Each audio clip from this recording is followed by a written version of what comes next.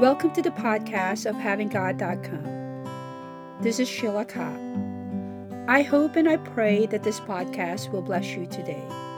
And if it does, please share it with a friend. Thank you, and God bless.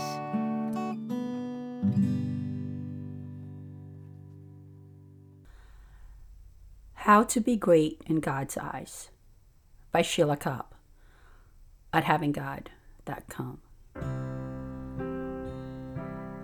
Verily, verily, I say unto you, except the corn of wheat fall into the ground and die, it abideth alone. But if it die, it bringeth forth much fruit. He that loveth his life shall lose it, and he that hated his life in this world shall keep it unto life eternal. If any man serve me, let him follow me, and where I am, there shall also my servant be. If any man serve me, him will my Father honor. John 12, verses 24 through 26. We all want to be great. One way or another, we all want to be somebody special. Somebody who will make a big mark in this world. But so many of us end up being blown away by the demands of what it takes to be great in this world. We think we don't have what it takes. Instead, we end up frustrated that nothing has turned out exactly as we had imagined it to be as a child, when we had this big dream of being great. Life comes along like a big tractor trailer and rolls over us along with our dreams. We get up from our cathartic heartache and disappointment with this life, and we give up on our dreams. We finally say to ourselves, this is the only way to live. Marry, have kids, find a decent job, retire, and die. We tell ourselves we will never be great, so we might as well let someone else do it.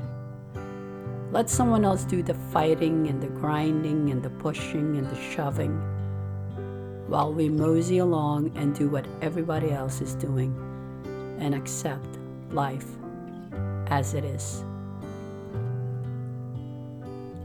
Instead of trying to measure up to the world's definition of greatness or our own definition, have you ever considered what the true definition of greatness is? Who is great but God? The book of Psalms said it this way: great is the Lord, and greatly to be praised, and his greatness is unsearchable. Psalm 105, verse 3. For thou art great, and doest wondrous things. Thou art God alone. Psalm 86, verse 10. Here is Moses, who was great in the eyes of the entire Jewish nation in his time, and still is, after all these years. He penned this about God. Who is like unto thee, O Lord, among the gods? Who is like thee, glorious in holiness, fearful in praises, doing wonders? Exodus 15, verse 11. Daniel became great because he chose to spend time with God. 3 times a day, his routine was to pray and talk to God. He became so great that the Lord revealed the future to Daniel. The angels who would talk to him called him greatly beloved. He not only became great in the eyes of God, but the Lord lifted him up too in the eyes of all his peers.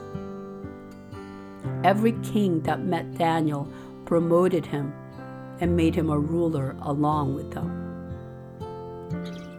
There are many men and women that became great in the eyes of God simply because they chose the ways of God rather than their way. Abraham, the father of the great nation Israel, became the friend of God. When God called him to leave everything behind, he did not hesitate, but followed the Lord. He left everything he knew and became great in God's eyes. Later, the Lord changed his name to Abraham to mean the father of many nations. Joseph, who was betrayed by his own brothers, was sold into slavery in Egypt. He became great in God's eyes because he refused to follow the ways of the heathen. When Potiphar's wife tried to seduce him and make him fall, he ran away from her. He ended up in a dungeon for it, and it seemed like he was there for good. But God had given him a gift of interpreting dreams.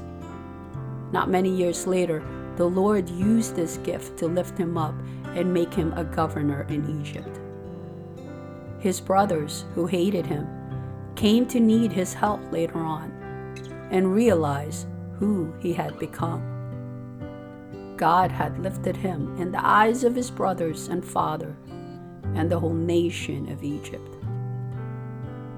King David, who was just a shepherd boy, was lifted up because he loved the Lord and spent time loving him and praising him. The Lord lifted him up too when he fought Goliath, the champion of the Philistines. David refused to be frightened by this giant because his trust was in the Lord. Years later, we see David being chosen to be the next king after God refused King Saul. The Bible states he was ever a lover and worshiper of God, and he was called the sweetest psalmist in Israel.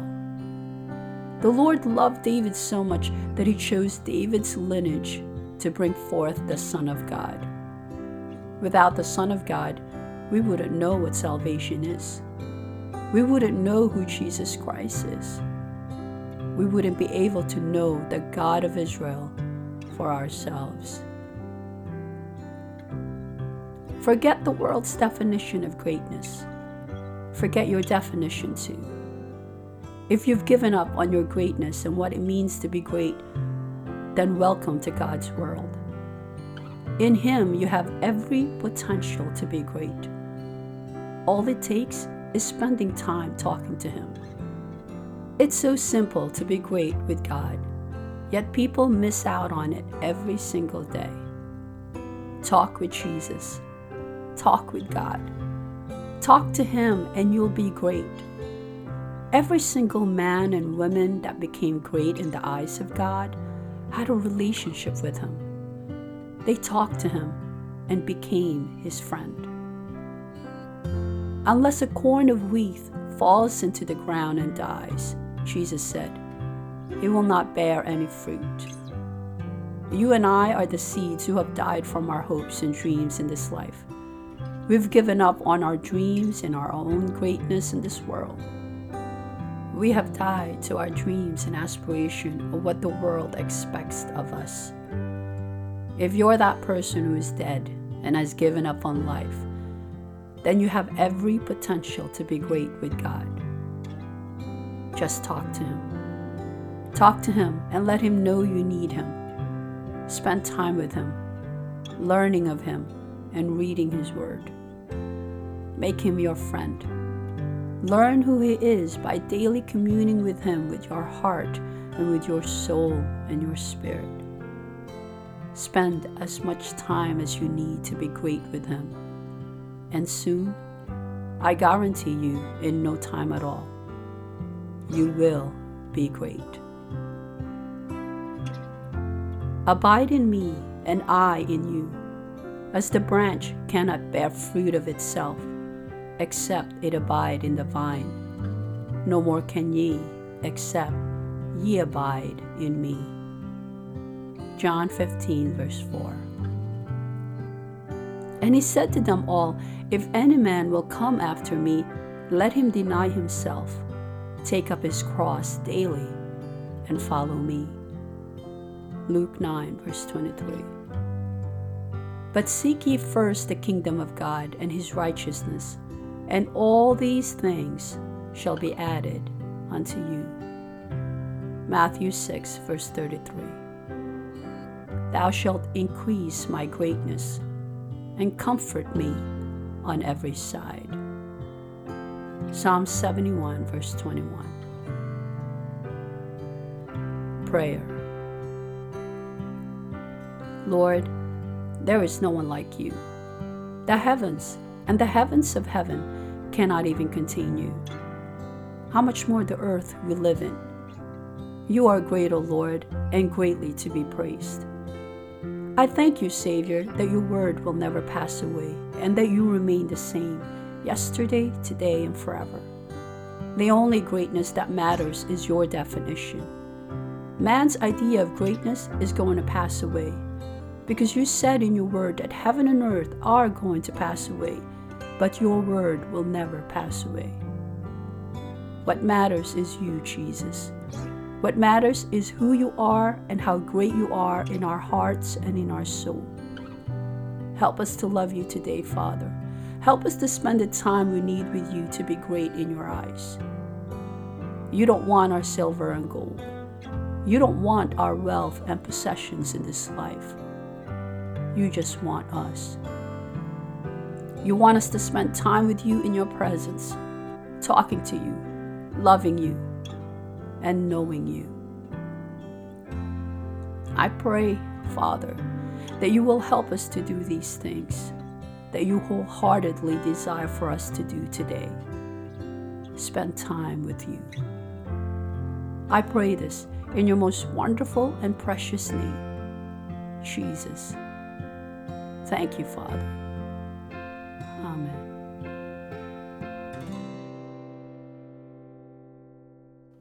Thanks so much for listening to this podcast. Until next time, may God bless you and keep you always. Take care.